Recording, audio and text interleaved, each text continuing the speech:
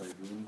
We are fasting yet again for the fast of Advent.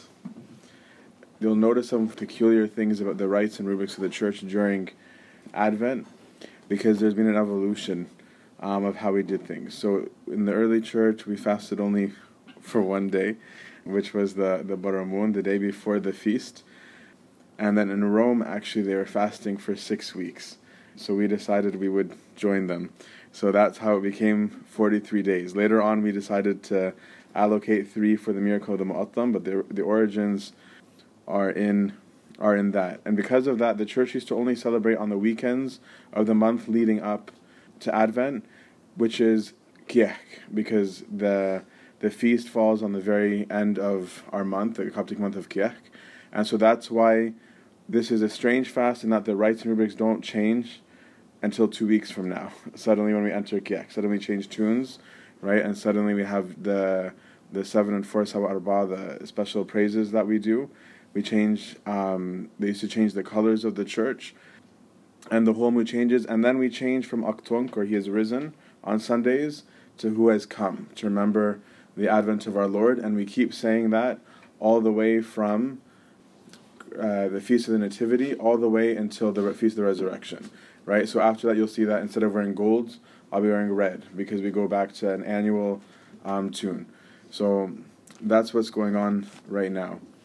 Our readings today are predominantly about one thing, and incidentally with the Synaxar, it goes with it, which is suffering for the sake of the faith, which is not always a welcome message anymore. Many Christians today, we want the hugging God, right? We want the consolations. We want the kumbaya. We want to be able to sit around and just hold hands and just Jesus loves me, which is true. Jesus does love us, right? But we have sometimes an aversion to this other face that's very real in the gospel, which is you need to endure, right? You need to be able to fight. We're not as comfortable talking about it, but it's necessary. Because Christianity, contrary to accusations against us, is not a religion for the weak. It's not a religion for the soft. It's not a fluffy religion, to use the word from Arabic. It's a very difficult religion because it calls us to be on guard and battling all the time. There isn't a rest. The only rest that we're going to get is going to be at the very end, right? So we might get consolations during the war, but we're never not at war. There's never a time when we're not. And that's why the context of all these readings was one of persecutions. And why St. Paul is exhorting them, saying, we boast about your patience, your faith, and all your persecutions. Because they're acknowledging that our context of Christianity is always, has been, and continues to be going against the grain, going against the popular ways of society. And I think it was St.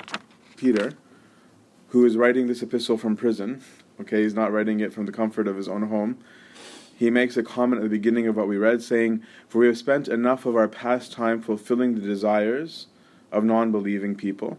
We used to live in indecency, lust, excess drinking, orgies, riotous behavior, abominable idolatries. And so he's saying that's what we all used to do before entering into the church. And then he says of those who are from the outside looking in, they think it strange that you no longer run with them into the same abusive lifestyle, and they speak evil of you. So this has always been the context, that when you do something completely different from what everyone else is doing, they're not going to be warmly and happily receiving you, because you're contesting them. So in today's readings, we're reading about how we're at war. All the readings detail persecutions from the world, whether it's social or physical, right? The Thessalonians that St. Paul is writing to were being killed by the Romans. That's why St. Paul was writing to them to encourage them. Persecutions from other religions and denominations, right? The praxis is about Christians being persecuted by Jews, and sometimes from within the church itself, like St. John Chrysostom, right, where there was a problem coming from even within the church. So that a person who's going right is always going to face obstacles. People aren't going to always be happy when they see it. And these same things exist for us today. Sometimes we're persecuted from without, right? In our North American context, often it's with ridicule that we believe in God still, of like we're, as if we're juvenile, that we continue to believe in such things, right? Back home in Egypt, or not even just in Egypt, but in many places in the world, it's from without. It'll be being murdered for their faith, whether it's in Egypt or Nigeria, right, or Indonesia, right, all sorts of countries where people are being killed for their faith. And sometimes within the church, if somebody stands up and says something's not right, sometimes they might also feel persecuted or isolated. So we're at war, whether we like it or not, and God is asking us if we are going to come fight with Him. This is what the gospel is about. So He's inviting us to discipleship, and we talked last year about what it means to be a disciple, but He tells us that we have to calculate the cost.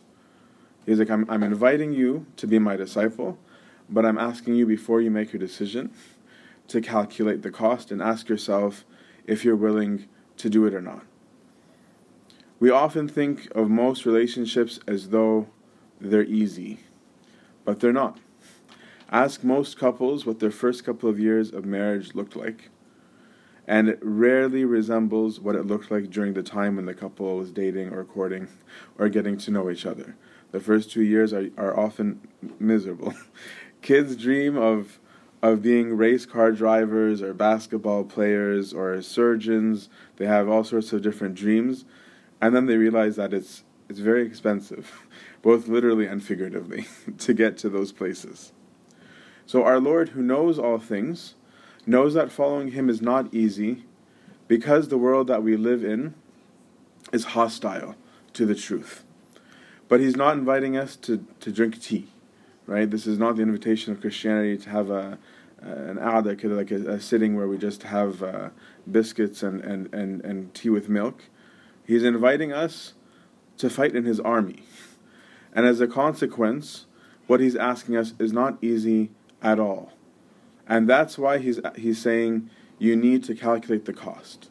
So what is the cost that He outlines in His teachings in this gospel? First, as He's saying, I come first. And He says it boldly, He says unhesitatingly, He doesn't say it with reservation. He's saying, me first, which many of us might think is egocentric. He says, anyone who comes to me and does not disregard his own father, mother, wife, children, brothers, sisters, yes, and his own life also, cannot be my disciple. It's a very difficult saying, right? Many of us will look at that and be like, what does He mean? I'm not supposed to love my family, I'm not supposed to love them? He's saying, no, love me more. He's not saying don't love them. He's saying love me more. What He's saying is choose, because we said love is a choice, choose me first. Is this unreasonable? No. He is the one who made everything, right? He is the reason why everything exists. In fact, everything only has a point because He exists and because He made it. If He didn't exist, there's no such thing as family. Families exist towards Him, right? They don't self-exist. And so that's why He's saying that to forget me, to not choose me first, is to undo the meaning of your whole social construct. If I don't come first, then what you're doing actually has no meaning and no point anymore. So I have to come first. If you're forced to choose between righteousness, between truth, which is myself, I am the truth, and something else, I'm saying choose the truth, right? Don't go with what you want. Principles need to be set.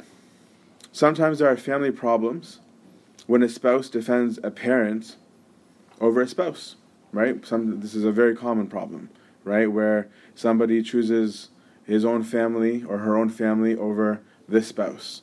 And that in and of itself causes monumental issues within a household. Sometimes the spouse will show more loyalty and love and concern for his or her brothers and sisters over his spouse or over her spouse and over her kids. The result is that the rest of the family feels alienated, right? So I'm saying is that even within our own construct of family, we already have this sense of what you choose can change the context of where you are. If a family is in financial stress, can one member take all the money and just go on vacation? That would be the person choosing himself over the family. And so that's why God is saying, choose me first. If it comes down to having to make a choice, the bias needs to go towards me. Think of a real war, because we're being called into war. And imagine if all the soldiers fighting decided that when push comes to shove, when things get very stressful, that their family comes first. It would mean that the principle they went to war for is not worth enough to die for, which means the war is useless. Right? If everybody, the minute they're on the battlefield, says, I can't fight because I'd rather my family, which might be understandable, right? Then the war is done, right? Then whoever is attacking something is going to win, because we just said we can't handle it. I'd rather be at home with my family. So he's not saying, again, don't love your family. He's saying, love the truth more. And if you love the truth more, you'll have a good family. The second cost that he gives, he's saying that if you want to come with me, that this is something I require from you, is carry your own weight. Whoever does not bear his own cross and follow me cannot be my disciple. He's saying one of the costs here is that you pull your own weight. I remember one time my group of friends back home, when we were camping, there was somebody who was relatively new to camping who was coming with us for the first time and was very new to the outdoors experience, which is intense for us. It's not American camping in a parking lot. So people had to row for him. Okay, he was sitting in the middle, like he was like in the old days in North America during the fur trade. The kings or the dignitaries would never row in a canoe. They would be carried in and out of the canoe. They'd be put in the middle of the canoe, and everyone would row for them, and they wouldn't carry their bags ever. So this was identical to that situation. He didn't row. He would just sit there, right? He wouldn't carry his bags. They were too heavy for him, right? He wouldn't help carrying the canoes because they're dropped from lake to lake. Everybody had to take care of this person because this person was unable to do so. And the rest were very annoyed. They weren't happily doing like this favor. They were very frustrated because they felt that it was ruining their experience, right? It was ruining the fun that they wanted to have because they're going back and forth to help this person. The person was slowing the whole crew down, right? It was preventing us from getting where we want to go sooner. So imagine then if you're at war, okay, you're in a real war, and imagine if everyone is complaining about the weight of their backpack. Imagine if they're complaining about the role they have in battle. If all they do during the war is whine that they're a swordsman and they'd rather be a defender, that they're an archer and they'd rather be a swordsman, or that they don't like the weight of their helmet and they wish that they had designed it with something to release the sweat. If that's all you do during the battle, I don't suppose the battle will go very well for you, right? And on top of that, the people are going to get very irritated with one another. They're going to be distracted by one another. The goal of the battle will be forgotten because we're using our time and energy comparing loads or whining. But in saying carry your load, our Lord is also acknowledging that it is a load, right? He's saying that I know that it's a load. I'm not shying away from that fact, that there is a struggle. So the cost that you're calculating is, are you willing to carry it, right? That there is a load that comes with this. Maybe your load is going to be that you're ridiculed at school. Maybe that's going to be your load, right? Maybe you're going to be ridiculed because you don't participate in certain cultural events. Maybe you're going to be ridiculed at work because you're not willing to bend the rules to get the success that they want, that you're not going to be able to get the targets that people want that might make you want to be dishonest to get there. Maybe you're going to be ridiculed because you have an opinion that's completely different from everybody else's. This is part of the invitation that our God is asking, of saying, can you carry that? Are you willing to carry that? Yes, it is a load, right? And I know that it's a load. I know that it's difficult, but are you willing to carry it? The third cost is money. Our Lord is saying, save enough money to build. It says, "For which of you desiring to build a tower does not first sit down and count the cost to see if he has enough to complete it?" So what he's saying is, you have to plan ahead. You can't be reactive. The money that you're saving is to build not just the foundation, but the whole building. Otherwise, as he says, when he has laid a foundation and is not able to finish, everyone who sees would begin to mock him, saying, "This man begins to build and he was not able to finish." Right? You didn't budget. Right? So suddenly you look like a fool.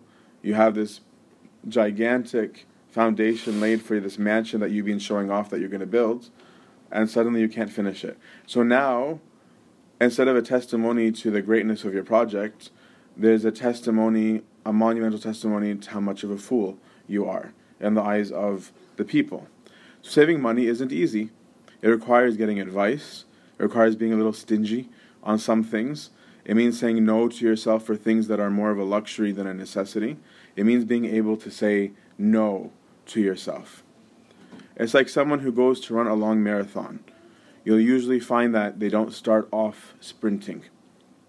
If they do, then they expend all their energy at the beginning, and then they don't have enough stamina to carry it to the end, to be at the front of the race. Sometimes people, when new in the faith, are also that kind of zealous, right? That's why he's saying calculate it. Calculate it hard, because it's not a day or two that we're talking about. So are you saving enough money? Some people, when they're new to faith or they have renewed spiritual life, they go hardcore. Right? I'm going to do 400 matanyas. I'm going to read every hour of the Ekbeya. I'm going to read every single psalm in existence. I'm going to do Jesus prayer 24/7. I'm going to give all my money. I'm going to do. And they do it for like a week. And then they're exhausted. And then they can't do it. And then they don't do anything. Then there's zero that's left over. Why? Because they didn't calculate it right. Right? They didn't get any kind of advice on how to save. They didn't think about what this is going to look like in a year. They didn't think about all of these little parts that are part of the planning, that are part of the budgeting, and they thought, I can do this all at once. These people look foolish to their friends, right? Imagine if you tell your friends, oh, I don't do this or that, right? Or the other thing that you consider wrong. And then out of nowhere, you have a temptation that you didn't see coming, and so you fall. Then your friends who are impressed by you at first are suddenly mocking you for not being able to stay true to your word. Whereas like, oh, I thought you were like doing the whole Christian thing, right? But because you were loud, you were vocal, you didn't calculate. You need to know this faith.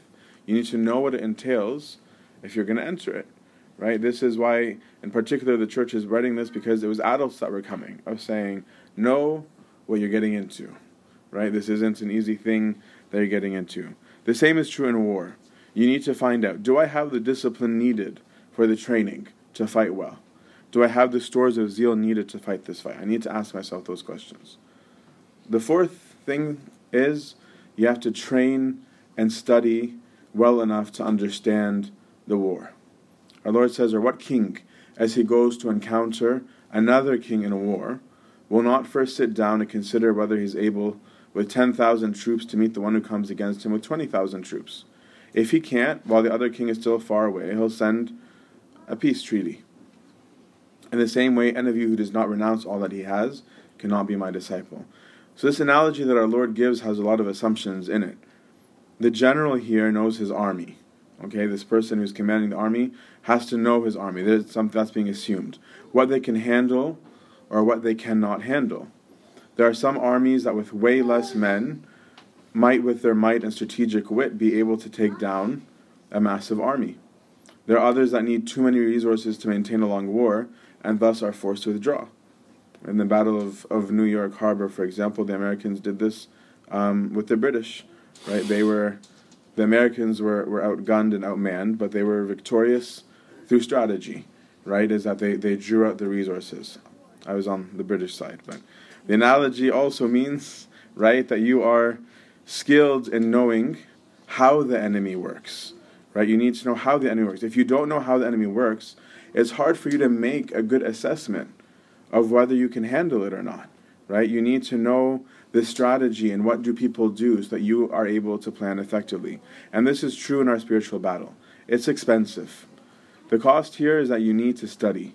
You need to be up to date about your status as a soldier, about the morale of the rest of the battalion with which you are fighting.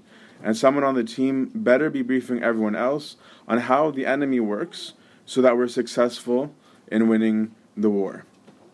So many Christians today are not in a good place because they either don't believe in or underestimate the work that the devil does in fighting us. We have volumes of works from the Desert Fathers specifically on all of this because they went out to the front line of battle to learn the tactics of the enemy and report back to us on what the enemy does to snare us. This requires discipleship. If you're going to join the battle, you need to attach yourself to an instructor. You should read books on war. You should get other people's advice. You should go to the experts, right? If you're going to be a valiant fighter, then this is what you need.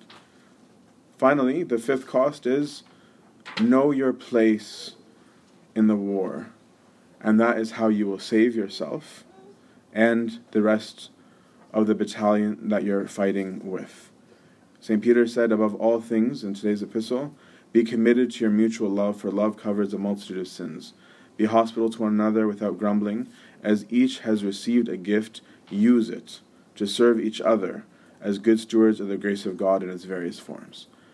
Is to find out what is your role in this army, right? It's not going to be the same for everybody. Some people, like we said, are defensemen. Some people are archers. Some people have their swords. Some people are spies, right? We have different roles. But if I see my role as being for the success of the whole campaign, and if I care about the whole campaign as much as I care about myself, at the very least, then I will fight valiantly, and we'll have success, because I'm giving myself for the team. So those are the costs. But thankfully, we have a general who paid his dues and more, right? We're not talking about a person leading the army who is completely oblivious to what it means to cost. As we read in the Praxis, the God of our fathers raised up Jesus, whom you killed by hanging on a tree, right? So he's somebody who didn't shy away from the suffering, who doesn't know what it is that he's asking us to do, because he did it and more. He did it and more, and it wasn't even his fault. These are the costs, but the reward will be victory. The part that people forget, though, is that we're only at war because of ourselves. We weren't created from non-existence into a state of war, right? We weren't created in spiritual battle. We led ourselves to war by straying from the design and purpose, and by choosing everything but that purpose above God. We are here in this state because we loved ourselves more than God, which was the opposite of what he asked, and we created division as a result. But here we have a general that we fought against, right? We rebelled against, who is saying, I know your weaknesses, and I know your flaws, but if you are willing, I will redeem you, and I will deliver you, and I will fight your war on behalf of you and with you. If you follow me, I will give you victory. And know that, and he promises, so all of those costs, but he says, but, I'm asking you to choose me first, but there is no one who has left house, or brothers, or sisters, or mother, or father, or children, or lands, for my sake and for the gospel, who will not receive 100-fold now in this time, houses and brothers and sisters and mothers and children and lands with persecutions, and in the age to come, eternal life. Saying, I will give you these things that you want. I will give the things that you want. I will give you the things that you need. Choose me first. Try me. You're going to suffer, but you're going to have all of that both here and in the age to come. Fight for the truth, and the reward will be in and through the battle. To him be the glory forever and ever, now and always, at the age of all ages. Amen.